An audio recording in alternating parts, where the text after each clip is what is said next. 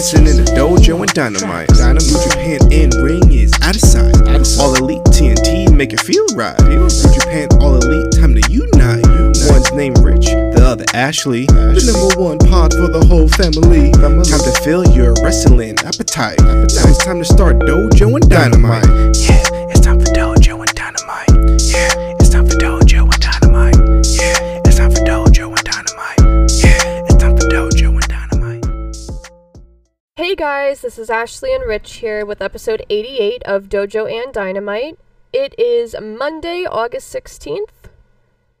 And we are coming off quite the busy weekend of wrestling. We had a stacked AEW Dynamite last week, the debut of AEW Rampage, New Japan Resurgence, Triple Mania, and some Jets-Giants preseason football.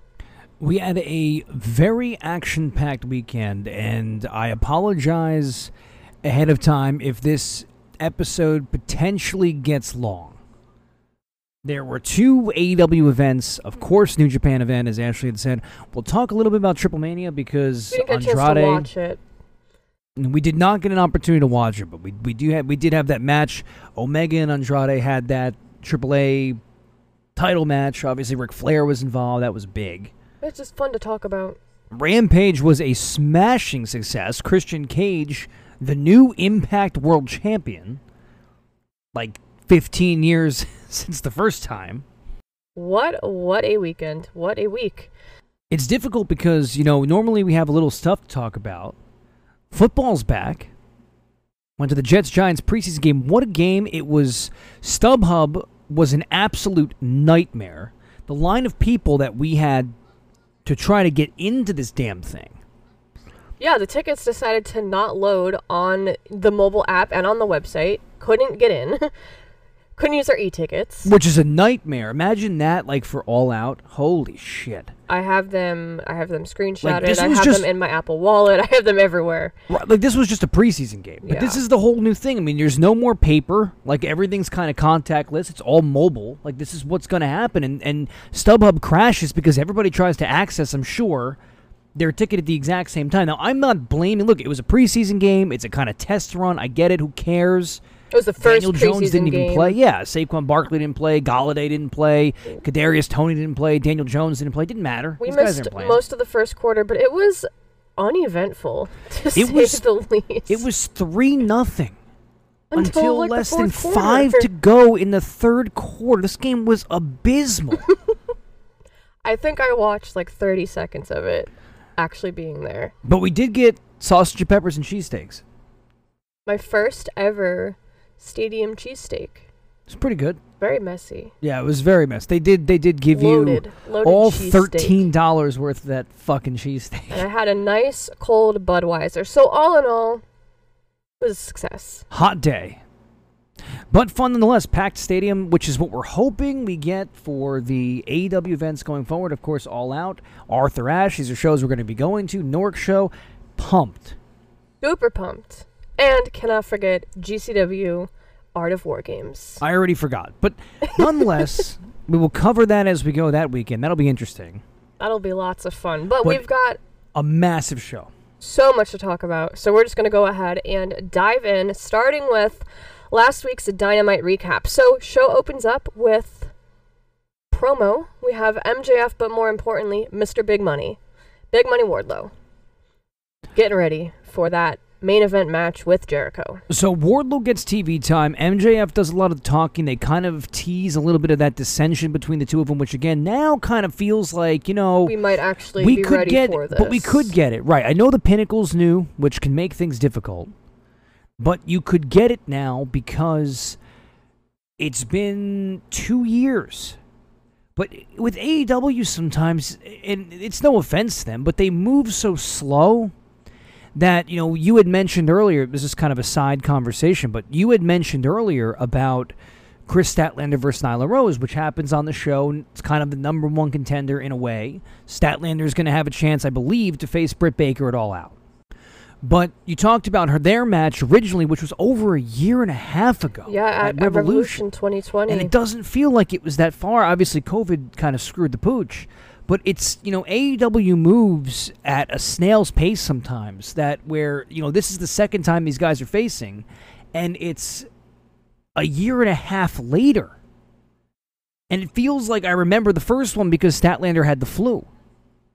Yeah, I was going to say this Dynamite match just seemed to click a little bit better than their first meeting.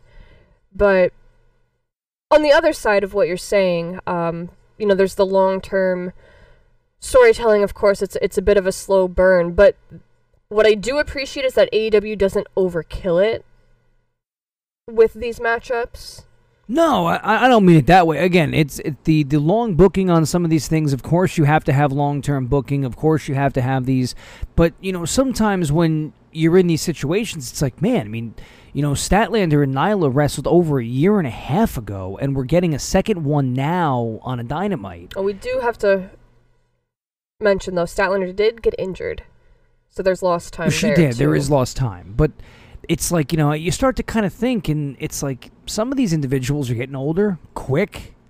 They're not given these opportunities because of how long it takes sometimes with, decisions on titles and movements, etc., how long these title reigns end up being, which, again, was a take that I made on Twitter, which I appreciated everybody's feedback. I really did. But it was a hot take where it talked about a title being prestigious because it was being defended long, and that's just simply not true. What in actuality it's doing in AEW is it's not making it as much an exclusive division as much as it's dividing what you're going to have at the end, because how many times or how many people are you going to have around for how long as people age, the longer you decide to give 1 year reigns to everybody? And is this going to be one of those things where, and we've talked about this before and I'm adamantly against it, is this going to be one of those things that it's like, hey, it's your turn, hey, it's your turn, hey, it's your turn, instead of doing what's best for the story, and in between you get the same routine, mundane, rudimentary, classic opponents, where they kind of got to beat Eddie Kingston, you got to beat Lance Archer, you kind of have the same run-of-the-mill every single time they're defending it.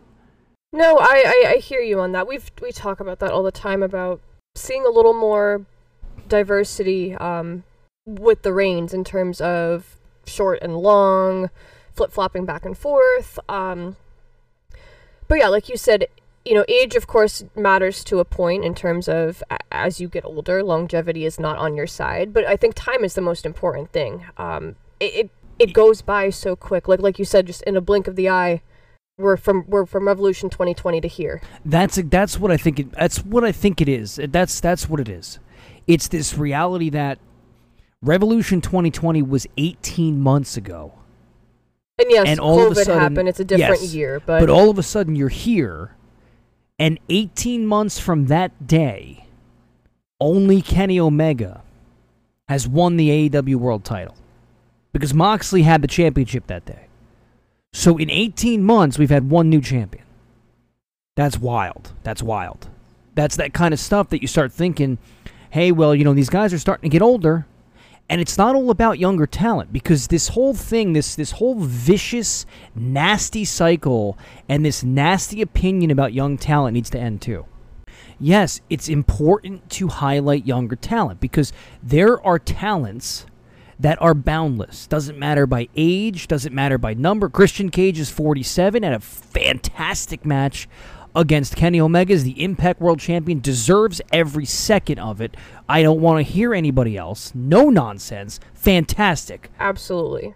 And at the same time, Jungle Boy, 22, 23 years old, deserves the exact same amount of time on television to have his story, which is with Christian Cage. Age is irrelevant. But there are factors that play a role, as Ashley has stated, that age is not always on everybody's side. Sometimes people don't age as gracefully as Christian does. Well, no, a friend and I were talking about this over the weekend, and I think this is not AEW, it's just in general. Like, if you are relying on your quote-unquote older talent all the time, you're going to set yourself up for a disadvantage, because you have to build your younger talent. You have to diversify your roster because you can't wrestle forever. You can't, you know what I mean? Like, yeah, and then what's going to happen with this vicious cycle of younger talent? What happens when it's Darby Allin's turn? We're going to be looking at younger talent? Is that what's going to happen? When it's these guys' turns to now take this reign, when they become the Codys, when they become the Kennys, when they're 35, 36, 37 years old, when they're hitting their real primes right here, are we going to be looking for the future? We have to forget about these guys that we're trying to carry? You have to look at, of course you have to look towards the future, but you also have to enjoy the present. And I think AEW does a really nice job of balancing the talent that they have in terms of who they're showcasing. It's all booking. Just go out there, find the best talent regardless of age, guys that you think fit, guys, girls, women, who doesn't matter, who fit your system, who fit your mantra, whose values identify with your values, because AEW has a very unique style of wrestling, has a very unique style of booking. You find individuals, regardless of age, that are very talented. You scout, you find the best of the best, and you bring them into their organization. It's simple. Age is not a factor. Nothing's a factor. Talent's a factor. What do you bring to the table? Hey, I'm a great promo. Awesome. Hey, I'm a great wrestler. Awesome. Hey, I'm a great referee. Awesome. It doesn't matter. Doesn't matter gender, doesn't matter race, doesn't matter age, it doesn't matter. And I don't like seeing any of this division on Twitter. I get so tired of seeing all of this division because it's disheartening. And there's zero need to put an end date or a number on somebody. Oh, absolutely. It's unnecessary, and I don't like it, and we talk about this all the time. Just because WWE decides to take Bill Goldberg, who can't fucking work a match, and listen, we were all Bill Goldberg fans, and we were all Goldberg fans when he came back in 2016, but you put Goldberg in a position, you put him, and this is the thing WWE does too, which I've talked about this multiple times in the podcast, and I know I'm ranting about it now, but we talked about this so many times where WWE puts together these big guys against each other, and it's a disaster. And it's like, you have Goldberg wrestling guys that are hit, come on, like, why can't Goldberg wrestle a guy that's going to make him look good? Goldberg goes up against Seth Rollins, he'll probably look good. Goldberg goes up against, like, Kofi Kingston, probably look good. Bryan Danielson look good. Guys that will make Goldberg look good. No, let's just take Goldberg at 55 and Undertaker at 55 and make them wrestle each other. Good luck. Fuck, man. I didn't even watch that match. No, you know, and you shouldn't. But it comes back, and that is creating this terrible, terrible mentality right now amongst wrestling fans. It needs to end. It needs to end. Because I am hating looking at this division of, like, the people who don't support Christian Cage. It's outlandish. Just because WWE decides to book guys as part-timers because they don't want to overexpose them, they don't want to put them in positions where they're going to be overworked. People forget that Jericho is going to be 51 years old this year, and he's worked every show. And people forget back when Jericho was 46 years old because we're putting numbers on things. He's working every week with Kevin Owens. But nobody thought about Jericho's age then. Why do we do this? Just because they fucked Goldberg doesn't mean that everybody else is in the same boat. Just because they decided to rely on part-time schedules to give guys opportunities doesn't mean that AEW is doing that. We need to stop talking about that. And we need to stop judging people on their ages. This is unacceptable, guys. I don't want to see this crap anymore. I don't want to jump to Rampage but that match was fantastic. Yeah. Christian Cage and Kenny Omega. Kenny Omega sold like $1 million. He put him over like nobody's business. It was great. But just look at the match itself. Kenny Omega is Kenny Omega, best in the world. But then you have Christian, who's just been on an absolute tear week after week after week since he made his return to Dynamite, or his AEW debut. I didn't watch the Royal Rumble, so I can't speak to that performance or anything. And I know you said that, but he's killing it week after week on Dynamite. And so yeah, to be expected. But I think, not to get too far ahead, but what a way to kick off Rampage. And I'm also kind of playing a partial bias because I am a huge Christian Cage fan. So I think I play in that role, watching a guy that I really like to watch wrestle. I really like to watch work. I like his stories and his character and the history. And, like, I see these people, like, shitting on him. And it's like, I mean, come on. Like, it kind of hurts in a way because he's doing such great work. Like, you know when somebody's past your prime. I mean, look, I was a huge Undertaker fan growing up. And it got hard to watch The Undertaker. And the criticisms were worth the criticisms. And that's where my comment about age was coming from. It's not age itself, but it's as your body ages and wears down. Like you said, the comments about Christian are just based on his age solely, not on his performance, and that's not fair. And then the WWE found ways to put Undertaker in positions to be successful, like his match against AJ Styles. This is stuff that AEW's done with Sting. Right, exactly. So it's Goldberg is just put on a pedestal. He's been completely exposed, and it's created a completely infectious, terrible, like disease-ridden mentality of like the wrestling fan of age. And I just don't want to see this type of ageism continuing, because it's just it's boundless, it's unnecessary, it's hurtful, and these individuals are busting their ass, not taking places of anybody else, not taking time of anybody else. They are the best in the business, the best in the world on the biggest stages, especially in AEW, where they're like Christian Cage working every week. Christian Cage getting the same amount of time working with Jungle Boy, nonetheless. Absolutely. It's not about age. Absolutely. It's just about talent. Absolutely. But speaking of talent, and also speaking of age, on that note, Dynamite opened up with trios tag action, The Elite versus Dante Martin of Top Flight and the Seidel brothers. And we just have to take a moment to talk about Dante Martin. Oh, yeah. That's the type of thing you look at age and you go, I can't believe this guy's so young. I mean, fantastic. Stole the show. The level that The Elite are on is a different level. Yeah. But Dante Martin is special. And we said this about Top Flight. When we saw Top Flight for the first time, I was like, wow, these are like almost Motor City Machine Guns, because the Motor City Machine Guns were so fresh, so different than all the other types of tag teams that we had. It was almost like watching Matt and Jeff Hardy for the first time. And it was this experience, and you don't even realize how big Matt and Jeff Hardy are, like, you know, in terms of, like, height. Like, we always thought they were, like, these little guys because it was a land of giants, right, like WWF. And it's like you find out later, like, Jeff Hardy's this giant dude. And it's just because the guys were so big. That, like, I mean, but Motor City Machine Guns were doing, like, they had this ability. It was like, wow, these guys are different. They're special.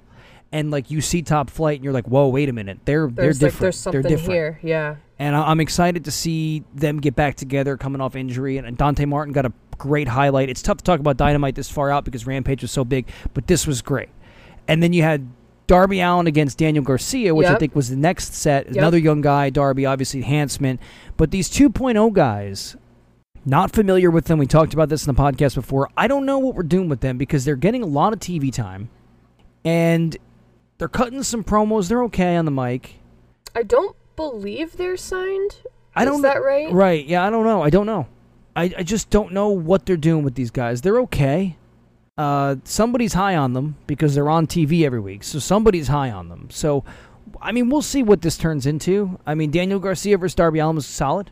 Good match. Yeah, no, two great matches to start the show. Just, I mean, they're almost non-factors in a way. I mean, it doesn't really lead to much, but it was good for Dante Martin to get that. I mean, it was a lot of near falls toward the end. Seidels are great. They're really good enhancements. Action-packed, fast-paced, exciting. This was just, like, enjoying wrestling. Like, yeah, Darby Allin, Daniel Garcia, great match.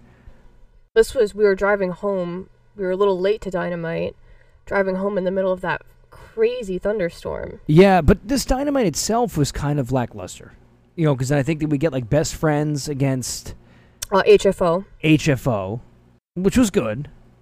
But, you know, Wheeler Yuta, I like him. Wheeler Yuta's got a lot. No, he's really great, but I don't want Trent to be forgotten. And Trent's not going to be forgotten. I'm just glad that, you know, Wheeler Yuta kind of came out of, like, nowhere. Yeah. No, he was on the New Japan Resurgence show. Yeah, they're like also. A faction. You got, like, Statlander, OC, Wheeler Yuta, Trent, Chuck Taylor. I forgot his name. Jesus. How can I forget Chuck? Our friend, oh my god, huge news, Foilman finally made his Being the Elite debut. If you know, you know. If you know, you know. Our friend at the Dynamite goes, where's Trent? Like, that is the only question that anyone should be asking. Again, if you know, you know. But I do like Wheeler Yuta being added to the best friends group. I like Wheeler Yuta, period. He's Yeah, really awesome. Get him on TV. Yeah. Sells great. It takes a bump like a champ. Looks good doing it. I mean, it's great. Yeah, he's been That's a great that's how addition. I judge wrestlers, I guess, at the end of the day. It's kind of like, Matt Cardona becomes your guy because he goes in the death match. You're like, yep, that's it. That's the guy. Support him. Yeah, Rich is going to be wearing his, I guess, Zack Ryder I was not a broski. t-shirt. I was not a broski back in 2011, but right now I'm on the Cardona train. Let's go. To Art of War Games, and I'll be in I did wear that shirt to the CCW Tournament of Death. So we got to 2015. bring it back. Death But match. it was premonition. I knew. Foreshadowing. I saw what he had in him. Hilarious. But before the Best Friends and HFO match, we had Death Triangle responding to Andrade. This just kind of seems like we are going to definitely get Penta and Fenix turning on Pac. It's been feeling that way for a minute, and I'm conflicted because Death Triangle is fantastic, but then the thought of them joining Andrade is like, oof. But this is the Andrade thing that you kind of have to talk about. You go to Triple Mania. We'll talk about Triple Mania here. This is the feud that's going on AEW. He goes to Triple Mania. People are talking about the fact that AEW said, hey, maybe not right now with the belt, because these guys are two AEW wrestlers who kind of have to continue the feud on TV, but they can't do that right now because we have to go to All Out. So after All Out, I think, and after the situation or whatever this feud is with Pac and Andrade and these guys, when that's over, we can kind of tell the story between Omega and Andrade, and I'm sure it'll be great. But right now, that's kind of, right, that's the reason why you kind of have to hold off. You got two totally different things happening on television right now than what's happening on the other television, which is in AAA. So sure. you kind of want to make sure that everything's kind of aligning right, because you want to make sure it is, and it makes sense. So well, it does make sense. You can't, as much as you can do detailed and deep storytelling, you can't overlap with certain things. Then there's too much going on, and right, you don't want to take these two characters, because sometimes I felt like what Omega was doing in Impact sometimes was like completely forgotten about in AEW and vice versa. So it's like you don't want that to happen, so you kind of want to keep the camaraderie here. You kind of have to keep that. So yeah, we'll see how that turns out. It's the Triple Mania news. Ric Flair was there taking a bunch of bumps. That's exciting. Well, he wasn't taking bumps, he was delivering bumps. Bunch of chops. But 72 years old, Ric Flair. Will we be seeing him? He's like in the best shape that he's been in like 10 years, and the guy almost died like 3 years ago. I mean, this is like craziness. Do you remember, of course you remember, on the Jericho Cruise, when they did the Ric Flair, what was it, dress up? They did like who did cosplay? The best Ric Flair impression?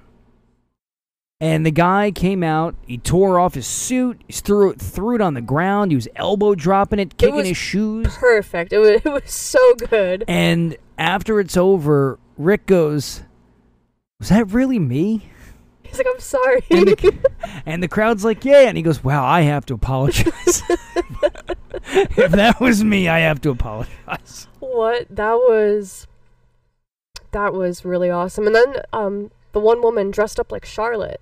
Yeah. And I actually thought it was Charlotte. Yeah, and he was like, you look exactly like my daughter. It was amazing. That was fun. That was a fun trip. But maybe we'll be seeing him soon. I mean, if they want to bring that to they want to bring that storyline to Dynamite and add Ric Flair to Andrade's team, I'm not opposed. That could be very cool.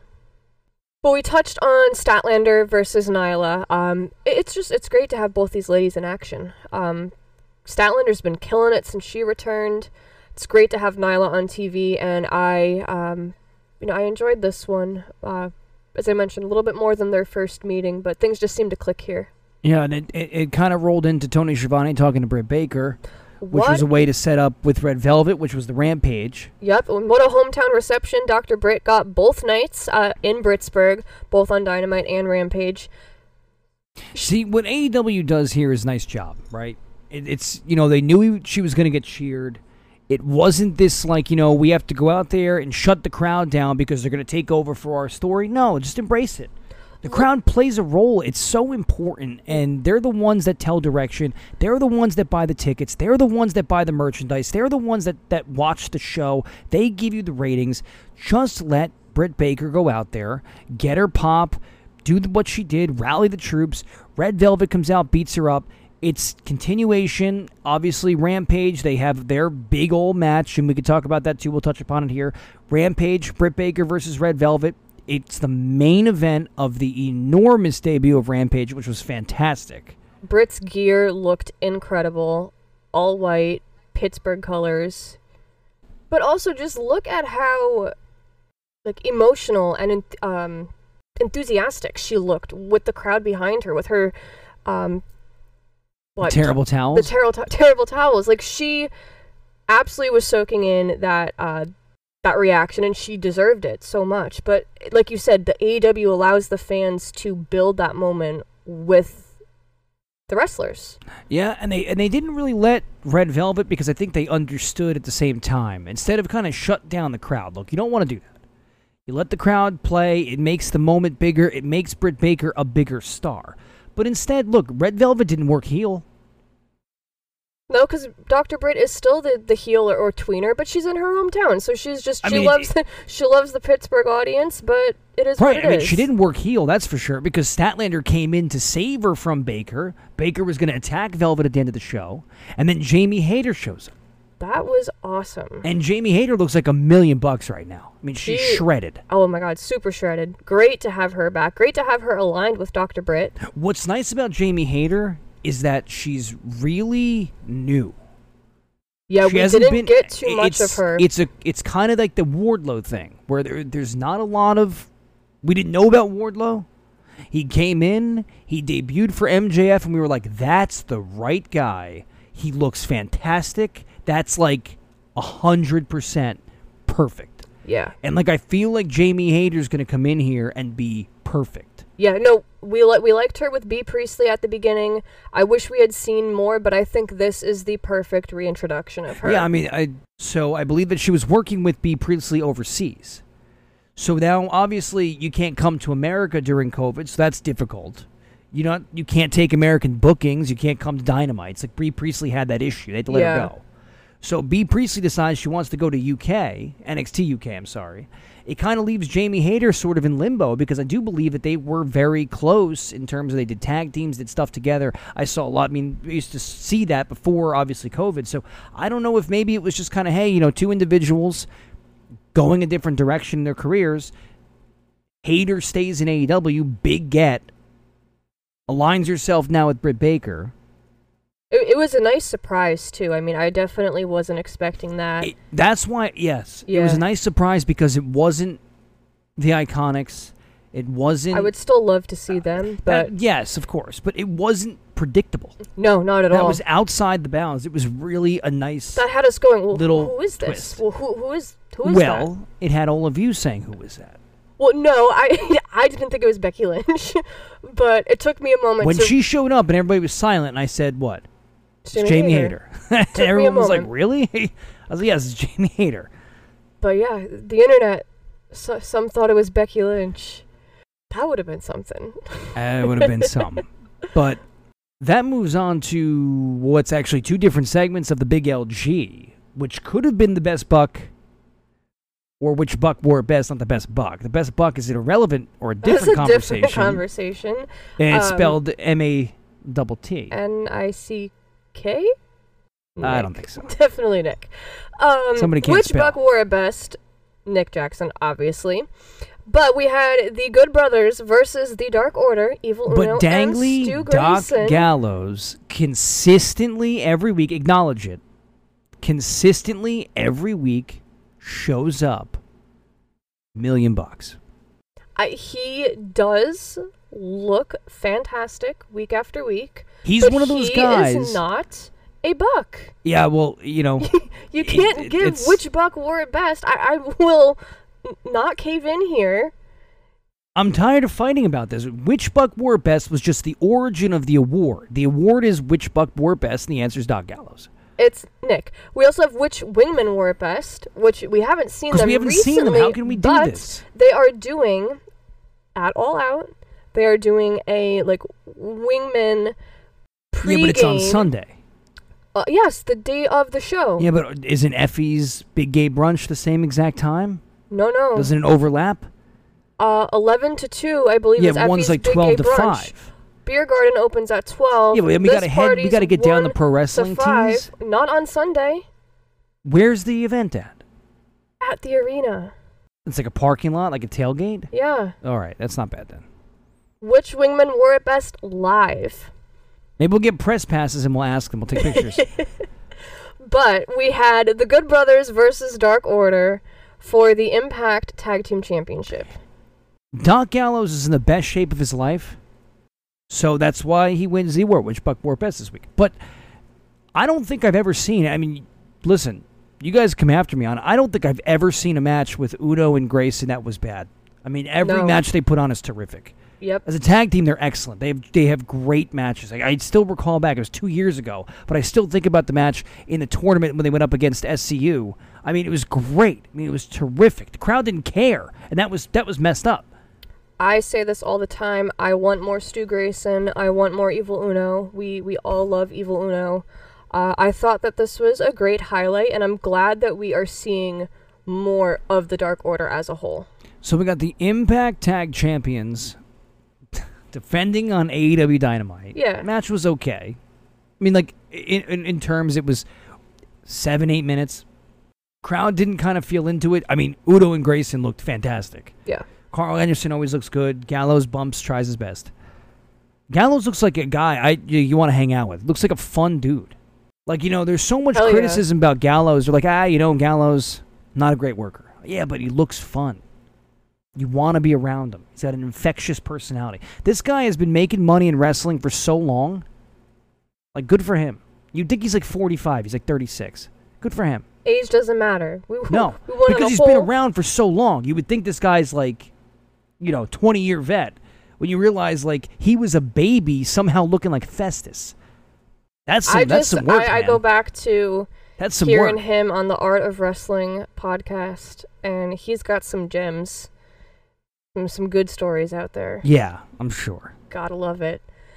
But the Good Brothers retain, which we'll be talking more about them as we get to New Japan Resurgence in a little bit. Next segment was a little bit puzzling to me. QT Marshall confronting Tony Schiavone. Yeah, and somehow Tony Schiavone's like son's involved, and he pulls him out of the crowd. They're like kicking the shit out of him. So I know Nick they've Colorado. had beef, like obviously QT and Tony, but this seemed like it came out of nowhere. This was fucking segment? stupid. I mean, it's but didn't mean to be expletive. This was kind of stupid. I mean, it was nice to see Paul White came out, held the chokeslam. Aaron Solo sold out like a champ. I go, but where is this going? I don't know. Why is Tony Schiavone's son getting pulled out of the crowd? How'd they know which one was his son? Nobody else at home knew. That could have been anybody. That guy with the beard literally could have been anybody. No one didn't have to be Tony Schiavone's son. I mean, you could have just said it was his son. But, like, Paul White comes out, chokeslam Solo. That was a nice surprise. Kind of clears out. Yeah, it's nice to see Paul White, but it was just, like, kind of, like, out of... Did we need this segment? I don't know. No, just... Everything QT Marshall kind of does, like, it's kind of the thing. It feels like... Where are we going? Yeah, that's what it is. Yeah. Why are we doing this? Why are we going there? Why did Nick Camarado randomly attack Tony Schiavone's son and have Paul White come save? What a weird thing. But is this something, fan participation, like, did we miss something on Dark or Elevation? Yes. Is there... If it said something for QT or a tag team or something with Paul White getting a 6-man tag, if it's some way to get Paul White into action, if he's going to have a couple guys that come to his, corner, it's going to be like QT, Solo, and Camarado versus like Paul White and somebody. I get that. That's fine. Set a match. Sure. But like, did we miss where this came from? What the origin was? We may have. Why they just pulled Tony Schiavone's son out of the audience for no reason in a promo? Let us know, because I'm not quite sure how we got to this moment. But that brings us to the main event of the evening of Dynamite, which was the fourth labor of Jericho. The fourth labor of Jericho. Chris Jericho versus Mr. Big Money Wardlow. With the stipulation of having to be powerbombed 51 times. And he survived them. Survived all 50 powerbombs. I loved it. Go Big Money. It reminded me of like when Lesnar was suplexing guys. It was just the same move over and over again. They'd count them out. Yeah. It was like we could have counted out how many times Wardlow powerbombed Chris Jericho. But he looked like the dominant. And he kept powerbombing him through the picture-in-picture. It was great. That's all. Chris Jericho took 10 powerbombs and beat Wardlow with 3 moves. Oof. What the fuck? Listen, we love Wardlow. But, of course, Jericho gets the win. He's advancing to the 5th labor of Jericho, which is going to be him versus MJF. And the stipulation here, because these stipulations don't end, is everything Judas is banned. And yeah, the fans are going to have to sing the song. I really hope they don't fuck this up. Oh, man.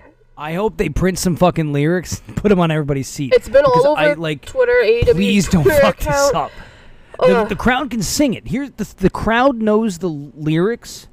But how is everyone going to start that's together? The problem. Yeah, because there's no music. You have to start it together. I don't know if they want to go to a break and then kind of, I know it's cheating, but like have Justin Roberts go, okay, guys, here we go. Yeah. Like, let's kind of tee it up. Just for television purposes. But no Judas theme song, no Judas effect. Should be interesting. But I guess the question is are they going to sing the bum bum bum bum part in the beginning? I hope so. That's how you get everyone on beat. You do the instrumentals also, a cappella. You a cappella the instrumentals. Awesome. Listen, is this going to go to All Out also? Or do you think this is going to be it? I have no idea. Me either. I don't know. I wasn't a big fan of this happening because it's like we've been doing this for 6 months now. And it's like, we went through the entire faction warfare to then divide it up individually. I thought I know. I thought next they were week we have Sammy Guevara on a big announcement, which could be turning into the next set. I don't want to skip through Jericho, but could be him maybe challenging Miro come All Out. That is a possibility, and that is a match I would very much like to see. So we'll actually just go ahead and continue on with Rampage. So we talked about Christian versus Omega. Which was just a 5-star clinic. Amazing. Match was great. We talked about Dr. Britt versus Red Velvet. In the middle of that, we had TNT champion, God's favorite champion, Miro, the Redeemer, versus Fuego. Stipulations are, if Fuego wins, he not only becomes TNT champion, he also gets an AEW contract. Which makes sense. He's been putting in the work. If you're TNT champion, you got to have a contract. Well, that also. But this was a very fun match. Great by both men. Yeah, I mean, that tornado DDT is all he's got. I'd like the power gave him everything. Listen, everything in the tank. Hell yeah. Fuego fought for his life. He the gave Redeemer it his sold all. like a champ. Put him over. Miro gets the win, retains his championship, but in the end, Fuego gets his contract. Yeah, Sammy Guevara comes out with Tony Khan. They give him a contract. It's great. Heartwarming moment on television. Wholesome AF right there. That is the content that we like to see. It was a great Rampage. I mean, they opened up right hot. Crowd was on fire. I mean, they made it through Dark and Elevation, which was kind of my question. Because of the way the Dark and Elevation are, if they did tape before, I don't actually know what they did that day. I don't know. But if they did, it's kind of hard to keep the fans, ready. Because some of those matches, they're very enhancement level, and it's kind of hard to, to keep the excitement through that point. Now, I'm not worried about next week. Oof. But I'm just saying on the general audience, if this is what they're going to do for the live shows. It's not even the matches itself. It's just when you're sitting through 2 or 3 hours of wrestling, 2 or 3 hours of anything. Yes, but 2 hours of enhancement matches of guys that are not top talents. You're watching that. It could drain on you a little bit. 2 full hours at the venue, We were talking about that with the Arthur Ashe show coming up and with Newark. How long are we going to end up being at the arena? Yeah, I mean, that's a big question. When we go to Newark and Arthur Ashe, are we filming Rampage after the Dynamite that night? I don't know. Are we going to get a Dynamite and Rampage in the same turn? They haven't announced anything. I'm interested to see how the taped Rampages end up, because the live Rampage was awesome. Yeah, This week, it's the same they fucking audience. I'm killed sure it. that'll be exciting. No, I mean, we've talked about it before. Like, a tape show just has this different energy than a live show, even though it doesn't make any sense because you're in front of a crowd. It's true. I'm sure this week, United Center, live in the city of Chicago, that is going to be a huge, huge, huge episode of Rampage. But I'm interested to see how the tape shows end up being, too. I like the aspect of it being live. I think we all do. Yeah, I mean, from all sakes, when they get 740,000 viewers. Great number. Good number. Friday night, 10 o'clock p.m., you're on cable television, so it's not network. So you're coming off the curtails of SmackDown, which is probably a good lead-in. But, you have a good audience that's changing over. Let's just say that's the example. You change over from SmackDown. Obviously, a lot of football games were happening at the same time. Kind of tough to compete. But, you roll over into this. It was a great show. Christian Cage, Omega was awesome. Excellent way to open the show.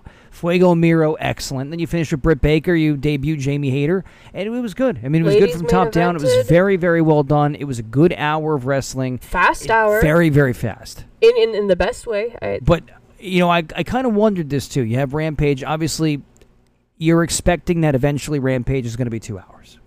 Is that going to oversaturate the product? Is it going to be too long? That's a big question. We got to see, obviously, going forward, because we may still have this feeling that there's not enough time. Because, again, Omega wrestled Wednesday, Omega wrestled Friday. There's still guys that aren't getting those television slots. But going forward, we'll see how it's going to be with the tapings, where, since it's happening the same night, Omega may not wrestle those two types of matches. So you're going to have different styles of shows. So let's see what type of show after the United Center event. Yeah. I do believe they're taping it on that Dynamite. So let's see what type of matches they put on for that Friday. But I think it went as good as it could have. It was a great hour of television, and it left me wanting more in the best way.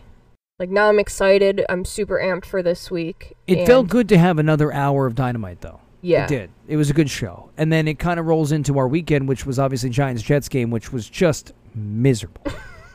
It was just absolutely brutal. I'm sorry. So I bought a stadium-approved clear backpack because I didn't want to carry my wallet and my phone and your wallet and everything. And someone in the merchandise room was asking when the third quarter starts. And the lady at the counter was like, that depends on the game. There is no time for the third quarter starting. And I'm sitting here, like, laughing at this woman. Unbeknownst to me, she was asking because that's when they cut off the beer. Not only do they cut off the beer, I mean, they shut down all the fucking stands. I mean, think about this. It took us an hour to get into the damn thing. We saw, like, 5 minutes of the first quarter. We get into the second quarter. They pull every fucking starter on the team. Now it's 3-0. They can't get a first down. The amount of punts, it was absurd. Nobody threw for like 100 yards. The Jets did. But, the rest of them didn't throw for 100 yards. This was abysmal. You go down and you're like, all right, well, let's get some beer and let's get some food. And they're like, halftime, it's like, no, we're going to shut everything down. The cookies, cheesesteaks, nachos. Just fucking shut it all down. It's preseason. Go the fuck home. You can get a water bottle and some soda. Awful. Just terrible. Third quarter comes. There's 3 minutes to go before the Jets score a touchdown, 10-0. I was like, that's enough to win the game. Let's go home. Yes, and we did. And then it turned into Resurgence. We watched Resurgence with our Wendy's, which had a bunch of matches, and this is how we're going to kind of cover the New Japan here. Obviously, we don't want the show to go exceedingly long. But there were a bunch. There was a Young Lions match. You had Carl Fredericks, Clark Connors worked. There was a big 6-man or 8-man tag match that was kind of sloppy, to be honest. Had a couple tag matches to start off the show. Then when you get into the meat of it, we had first singles action on like the second half of the card. Hikuleo versus Juice Robinson. Yeah, I guess you can kind of say when it started picking up. Yeah. Yeah, you had Hikuleo versus Juice Robinson. Obviously, Juicy comes out here. No more Finn Juice. The expectation or anticipation is that David Finlay's not going to be working with New Japan much longer. That's just the rumor. That's the feeling. That's kind of what he said. So obviously, spoiler alert, he doesn't beat Jay White. Well, let's not skip ahead.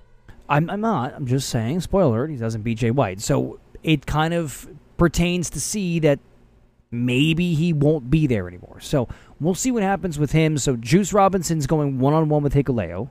Juice is shredded, looks great. But both of them. Hikuleo's back. I mean, we talked about how fantastic. he looked on Dynamite, not green. He is a foot taller than Juice Robinson.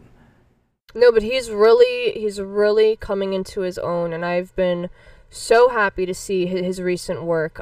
He's really making a name for himself, and while Juice sneaks out the win here, Hikuleo hits a choke slam at the end. I mean, I think they both came out looking strong. And it's a show that really felt like they were starting new in a way. Like, it felt like, hey, we're going to start these stories now. We're going to wrap up what it was. We got hit really hard because now after this, like, Ospreay shows up.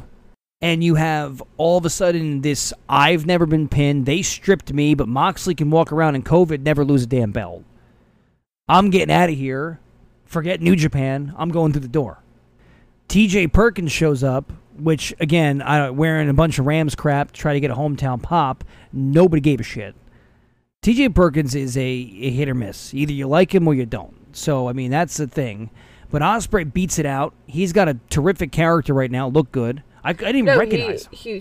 He looked great. It's nice to see him back. But I think you're right. They are kind of doing a bit of a reset here because they're really making their presence and statement known with New Japan of America. And I think that in New Japan of America, they're trying to work more of an American style. There's a lot of run-ins. There's guys showing up, cutting some promos like Ospreay did. You had Moxley standing in on Tanahashi. You had, the big surprise during the Good Brothers match. Not going to get there yet. No, Almost I'm not going to do there. that for you. You're going to be the one. But you have all this stuff kind of happening. You had beatdowns post. You have stuff that's capping that's a little different than what you see traditionally on a New Japan card. Sure. So this was kind of nice. This was kind of nice to have this. It was a nice way of having, New Japan style of wrestling with this kind of like crazy, unexpected new storyline type of aspect. Yeah. No, but I think the future looks bright. They've got the Autumn Attack coming up. They're going to be hitting Dallas and Philly. They announced some, I think, pay-per-view events for the fall. On the West Coast, so they're going to be doing a lot here, which is cool, and we're excited to see what's to come. After Hikuleo versus Juice Robinson, we had Moose versus Ishii, Tomohiro Ishii. Yeah, I didn't like this match. I know you didn't. I'm a huge fan of Moose, huge fan of Ishii. I didn't like this match. It was there was a lot of no selling in this thing. And I know Ishii's tough, you hit him a couple times, it's like, he stiffens up. It's like, you're going to have to hit me a little harder. But, I mean, this thing went on the whole match. And they were taking bumps and selling and then, like, getting up and then no selling. This wasn't booked well. Didn't like this. I mean, it's me, but I didn't like it. I mean, because I'm a huge fan of Moose. Huge fan of Ishii. Didn't like the way they booked this thing together. Good, solid match. I mean, back and forth. Not good what action. You expected? Yeah, it was... usually you kind of do the no-sells as people are in the beginning, and then you can kind of have your, like, little hook-up moment maybe at the end. But, they went through, they took a bunch of bumps, sold a bunch of bumps, had a few 2 counts, and then you kind of turn it into, like, yeah, we're just going to no-sell each other again, big boots and back and forth. I don't know, didn't like it. Didn't like it, the way it was structured. But maybe, not every wrestling match is everyone's cup of tea, right? So, yeah, otherwise, it was good action. I mean, these guys went back and forth, looked good, long match. Yeah, hard hitting. I mean, all that stuff was part of it. It was good in that way. Just didn't like the way that it was structured. Arguably one of the biggest moments of the night, and undoubtedly my favorite moment of the night, came in the next match. We had tag team action, the Good Brothers, Machine Gun Carl Anderson, and the Big LG versus the Mox Man and Yuji Nagata. So that was nice to see Mox team up with Nagata. They had a nice IWGP US Championship match a while back on Dynamite. Mox's New Japan theme song we got to hear, one of my favorite things. Good Brothers get the win, but they are confronted by the return of my boys, Tama Tonga and Tonga Loa, the Gorillas of Destiny. And we are moments away from getting this tag team match. Yeah, I didn't think this match was anything special. Yeah, the Good Brothers versus Mox and Nagata. It was nice to see Yuji Nagata. It was nice to see Moxley going up against Good Brothers. I like this. I didn't think it was anything special. I wonder if they're going to start, and this is obviously sort of thing you're thinking too. I wonder if they're going to start kind of making sure these storylines make sense for who the guys are and who they have across in AEW. Because obviously they're different, but you know the Good Brothers come over here and they're kind of feuding with Dark Order. They're in the Elite. They're doing the Elite stuff. They come to New Japan and they're not really doing the Elite stuff. They're doing the Bullet Club stuff, and they're not. It's like they're not the same type of Good Brothers they are on Wednesdays. They're not the same Good Brothers they are on Impact. This is different. So I wonder if they're going to keep be canon across all platforms. Yes. Like I wonder if they're going to start to kind of integrate the characters across with all of the characters, because now you're in America. Now you're going from one company to the other company to the other company. You know, are they going to get the theme songs back on alignment? You know, are these things going to start to happen? I wonder. Obviously, I know that TK kind of coined the Wild thing for Mox. Not coined it, you know, paid for it, whatever. So it's like, you know, obviously he may not be able to use that particularly with New Japan. But I'm cool with, you know, you have a theme song here, you have a theme song there. I don't necessarily have an issue with that, but I think in terms of like the character and story development, like you said. But now you're running the show in America. You have the same guys that are going to be working America. They're on television. They're a very similar audience, kind of cross-platform. You have this Forbidden Door. Are you going to, or maybe should they, kind of start to tighten those bolts a little bit more? No, I don't disagree with you there. So in that turn, it's kind of like, you know, does God show up on Dynamite soon? Oh, well, hell yeah, they fucking better. When in reality, it's a New Japan team in Guerrillas of Destiny and an Impact team in Good Brothers wrestling on AEW. Which is fine, because we've had NWA, we've had Impact, we've had New Japan, all on Dynamite. We are opening our arms to this. There's no issues. But you also have the brooding drama between the, I guess now the Super Elite and the Bullet Club. I mean, there's instant Tom story. is just like, why the fuck are you back? Yeah. You left. You took the money and ran. You're coming back talking shit. This is the story. Yeah. Not just me. You come back talking shit. You coming out here. We're the Bullet Club. You ain't. Yeah. And it's like, that's kind of what this is. They're back and forth. And it's like, this will be a good feud. There is so much story to be told. There's a lot of talking that's going to be done. A lot of talking. A lot of heat. Be a lot of action, too. We are getting close to that match, and I am super, super, super excited. But it was nice to see God back on my New Japan. Yeah, it's been a minute. We were wondering where they were, because they were here in America. They were doing these shows in America. Why Tama wasn't on New Japan. So now, obviously, they are. There we go. But we, and by we I mean me, absolutely loved that.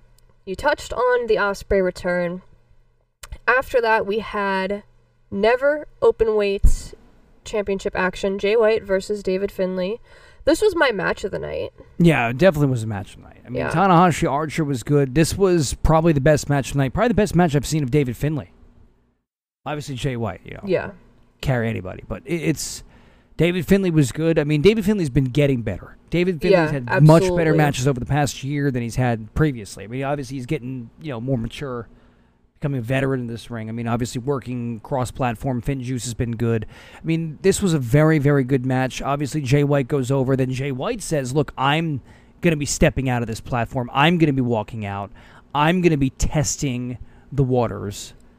And kind of saying, hey, look, maybe the Forbidden Door needs to get open similar to Ospreay's. Because, again, these guys are in America. They can't get back to Japan right now to run these shows. They got to do something. And New Japan, it's a smart little thing to kind of cross over and say, hey, let's grab some attention from AEW. Let's get their stuff. They're going to be on Dynamite. They're going to be on Rampage, even Impact. Let's grab all the attention, because New Japan of America was kind of like, why are you even doing this right now when these other bodies are going to swallow you up?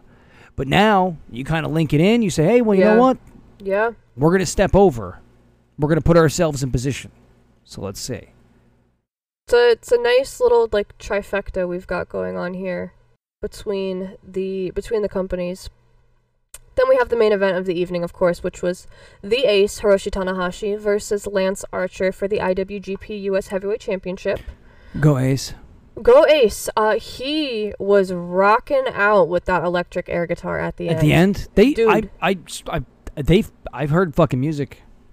Magic. Music was happening There while he is was playing his literal fucking guitar. But air guitar. this match was alright. Obviously, it's back and forth. It felt off for some reason. Maybe again, it was me. It was late. We had seen so much. It was like 2 o'clock in the morning. 2:30 in the morning. It was a long day. So I mean, we got through this, and then Moxley's just there, which was fucking convoluted because you finish this match. They don't even give the belt to Tanahashi yet. He wins the IWGP US title, which is a big deal. Moxley's just there, and then he leaves. Nothing happens. Then they give the belt to Tanahashi. Archer's standing around with a microphone in his hand like, all right, can I do my promo? Then Archer cuts kind of almost like a babyface promo, kind of telling him, hey, look, you can come to AEW anytime you want. Then they do the celebration. It just was out of order. Everything was kind of maybe, you give him the title, Archer cuts the promo, he leaves, he's celebrating, Tanahashi's celebrating, then Moxley comes out and you kind of have that oh, okay, But this is out of order. Weird. Mox obviously scouting Tanahashi after he called him out on Dynamite a couple weeks back. Tanahashi going to pay-per-view is big match. If it's all out, yeah. If that's the case, if the rumors stand, you're talking big-time match after big-time match. Tanahashi, Moxley, Darby Allin, CM Punk, Andrade versus Pac. You're talking big-time matches that are going to be on television. And then Omega versus Christian again. I was a little surprised that Archer lost the belt so quickly, but I think that this is a great opportunity for us to have more Tanahashi in America. But I think this was done for the purpose of setting up the feud with Moxley. That too. Archer can kind of be the fall guy. He's a 3-time U.S. champ. Archer is well respected in New Japan. Absolutely. He can kind of come in here, win the title. No one looks at him the other way because he lost Tanahashi. You're not going to think twice about that. No, of course. But this is the kind of shit I was talking about with AEW. It's Archer is a legitimate, elite-level IWGP US champion. So is Moxley. So is Tanahashi. There's no problem that Archer had the belt for 3 weeks. None. Doesn't hurt the belt. Doesn't hurt Archer. Doesn't hurt prestige. You don't have to have 250-day reigns all the time if the story makes sense. You want to set it up that Moxley and Tanahashi don't have to go at it, and they have a reason to fight because, again, Moxley needs a rematch in a way against Archer. And Archer already said that he'll be coming for his rematch. But you don't want to spoil Tanahashi coming to Dynamite to have a random IWGP US heavyweight match. You want to put that on the pay-per-view. Yeah. So it's a great story. You give it to Archer. It's a great story. Archer drops to Tanahashi. Moxley gets a rematch against Tanahashi. I hope Tanahashi goes over, because then you get Tanahashi versus Archer again, as he had said in the rematch. So you just told 2 months of story right there. Right in that little window, and it's perfect. You got 3 guys, elite-level IWGP US heavyweight title contenders. You have all these guys doing it. Belt kind of swapped a little bit, but that's fine. It sets the story up. Everybody's got rematches. Everybody has a play on the belt. Everybody has a reason to wrestle, and you can put it all together, and you tie up 2 months. It's great. It's well done. Very well done. That's the kind of stuff that, like I said, it's not a criticism. It's just kind of, hey, we're sitting here in AEW going, all right, now Adam Page is going to beat Kenny Omega, and then Adam Page is going to fight Eddie Kingston. Eddie Kingston have his third match. He's going to fight Archer, and that's going to be his third match. And, these guys are just going to, again, it's going to be the gamut of the same crew fighting for the AEW World title because we have to fill time instead of telling the story. But now we're entering year 2. It's almost been 2 years on television this coming October. So who's to say that after, that second anniversary that now we have our first set of champions, we see them go in a different direction where... I think that would be best. You have an extra hour now on television. You have more TV time. You got more specials on TNT. They're going to have to, you're going to have more of this happening that maybe you're going to have. You have 4 of the specials. You got 4 pay-per-views. You got 8 big shows a year. Maybe you don't have to drag it out where you're trying to push it from pay-per-view to pay-per-view, where you're trying to move, from May to August, from, that stretch. November, especially that stretch. November to February, November to March. That's brutal. But you get that, big January show in there where that thing can happen. That stuff can work. I agree. And you don't necessarily have to have, and I don't want to call it filler because it's not. The matches are very good. Eddie Kingston goes to pay-per-view, has a great match against Moxley. That's not what I mean by that. But it's kind of that they're not going to win. And you lose that kind of, you're filling, and then you're charging me $50 for it. Not the match. It's never the match. I'd have no problem watching a great match between Eddie Kingston and Kenny Omega on TV. No problem at all. But then you're asking me to pay, damn well knowing Eddie Kingston's not going to win that match. It's kind of tough. But if they do the Christian Cage rematch, which I'm hoping they do, because the first match is good. I think that's the plan from Dynamite, you give it a little twist, you change it up a little bit, do something, because obviously you use the chair, maybe, I don't know, you do something a little different. But, Christian Cage clearly can beat Omega. That changes the game. Come all out. Yeah. Even though Christian's not going to win, but it changes the game because he clearly can beat him. It's a story that you can tell that maybe you can buy into a little bit better. It's like the Scorpio Sky Jericho match back 2 years ago. They did a great job of giving you that, holy shit, Scorpio Sky might actually take away with this, and you're just able to buy in. Because Scorpio Sky can beat you for the tag team titles. Yep. So it's that dynamic. That was well done. Yeah. This one, if they do get to the Christian again and All Out, I think it will be done well. You can kind of plant those seeds. You can tell that story that, look, come All Out, Christian beats you at Rampage. He could do it again. Yeah. That's all you need. That's all you need to buy in. And the match was great. Before we wrap up, though, we haven't had a chance to watch Summer Struggle, but I saw the clips on Twitter. Roppongi 3K is no more. Potentially. Yeah, I know. I don't like this. Show turned on Yo. How do you feel? Betrayed. Because I supported Yo. I always knew. I never trusted Show. I'm a show girl. Never trusted that guy. A show girl? Is that the right phrase? Yeah. I like show. Yeah. I think it's the right phase for you all the way through. But with that, thank you guys so much for listening. As always, hope you're doing well, staying safe, and getting ready for this huge, huge, huge AEW Rampage on Friday. Cannot wait to talk about it next week. We are at Dojo and Dynamite on Twitter, at Dojo and Dynamite on Instagram, dojoanddynamite@gmail.com, and we will be back later this week with another episode. Thanks, guys.